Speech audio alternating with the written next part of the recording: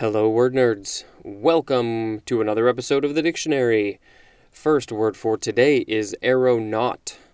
If you listened to the previous episode, you heard a lot of words that start with aero, A-E-R-O. In fact, I think every single one in the last episode started with aero. And this episode is no different. In fact, let's look. I think we will end, just because I say so, we will end with the very last aero word. And then the next episode will start with a different set of 4 letters.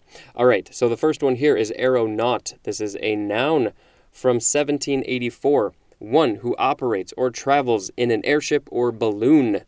The etymology says this is from the Greek nautis, which means sailor, and there's more at the word nautical. Next is aeronautics. This is a noun circa 1824. 1. A science dealing with the operation of aircraft. 2. The art or science of flight. Aeronautical and aeronautic are adjectives, and aeronautically is an adverb. Next is aeronomy. Aeronomy. Yep, A-E-R-O-N-O-M-Y. This is a noun from 1946. A science that deals with the physics and chemistry of the upper atmosphere of planets. Aeronomer is a noun. Aeronomic is an adjective. And aeronomist is also a noun. It went over to the next line, so I got extremely confused as to what letters were where. Next is aerophobia, and I'm going to guess this has to do with a fear of flying. This is a noun from from 1911. Fear or strong dislike of flying. Yep. Aerophobe is a noun. Aerophobic is an adjective or a noun. And luckily for me, I am not an aerophobe. I do an okay amount of flying for work, traveling around a little bit. I've met a few people who are afraid of flying, and it really sucks for them because there's a lot of places that you can't really get to, at least not easily, unless you fly in a plane. And there are a lot of amazing places around the world to see. I've been to a number of them. I'm lucky enough to be able to say that. And you really learn a lot about the world and yourself when you go travel. So I strongly suggest that you all do that when you have the opportunity. Next is aeroplane. I'm going to say this is probably a British. Yep. Okay, so this is a noun from 1873, chiefly British, and the synonym is airplane, just like we're used to spelling it. A-I-R-P-L-A-N-E. The spelling here is A-E-R-O, plane. Those silly Brits. I love you guys. Next is aerosol. This is a noun from 1923. 1. A suspension of fine, solid, or liquid particles in gas, as in smoke, fog, and mist are aerosols.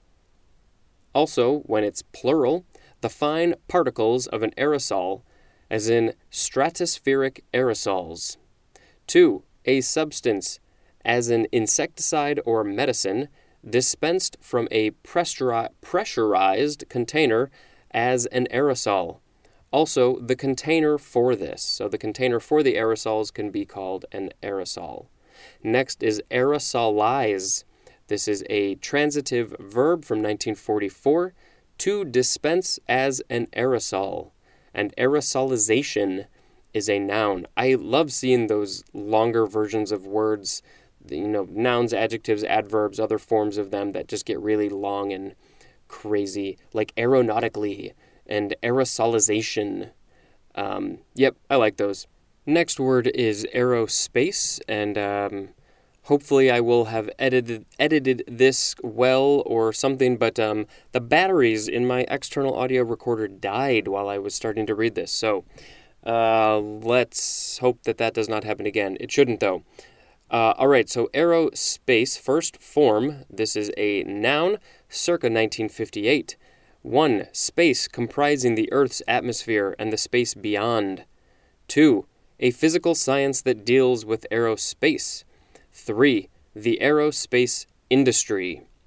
Second form of aerospace. This is an adjective from 1958, of or relating to aerospace, to vehicles used in aerospace, or the manufacture of such vehicles, or to travel in aerospace, as in aerospace research, or aerospace profits, or aerospace medicine. Next is aerospace plane, noun from 1960, an airplane designed to be able to reach low Earth orbit. Next is aerostat, noun from 1784, a lighter-than-air aircraft, as a balloon or blimp. And it says compare to the word aerodyne, which I think we read in the last episode. Yes, aerodyne says a heavier-than-air aircraft. Okay, interesting. I do remember that. So yes, though anything that's heavier than air, which is almost everything. In this case, aerostat. Aerostat is a lighter-than-air aircraft. So the material that it's made out of needs to be very light, probably relatively thin. Also, in at least a balloon's case, it has to be filled with helium, so another gas that's lighter than air. I can't believe that there are a ton of aerostat aircrafts, but maybe there are. And maybe saying aerostat aircraft is redundant. Maybe you can just say aerostat. All right, moving on. Aerostatics. This is a noun from 1784. A branch of statics that deals with the equilibrium of gaseous fluids and of solid bodies immersed in them. I feel really stupid, but I don't know what statics are. I might have to look that up too. Next is aerothermodynamics, a combination of 3 words. This is a noun from 1949. The thermodynamics of gases and especially of air. Aerothermodynamic is also an adjective. Next is aery, and we read another version of aery. Oh yes, it was spelled A-E-R-I-E. This is A-E-R-Y. This is the first form of it. This is an adjective from the 14th century, having an aerial quality. Ethereal is a synonym, as in airy visions, and aerily is an adverb. And the etymology is from the Latin aerius, A-E-R-I-U-S, and there's more at the word aerial, which we read previously. Second form of aery, it just says it's a variation of the word aery, A-E-R-I-E, which we knew. If you listened ahead of time or earlier, you already knew that. And I completely broke my rule. I said that we were going to end this episode with the last A-E-R-O word, which was aerothermodynamics. But I kept on going, and I read aery, and that will be the end of this episode. Thank you for listening. And until next time, this is Spencer reading the dictionary. And next time, it will still be me reading the dictionary. Thank you and goodbye.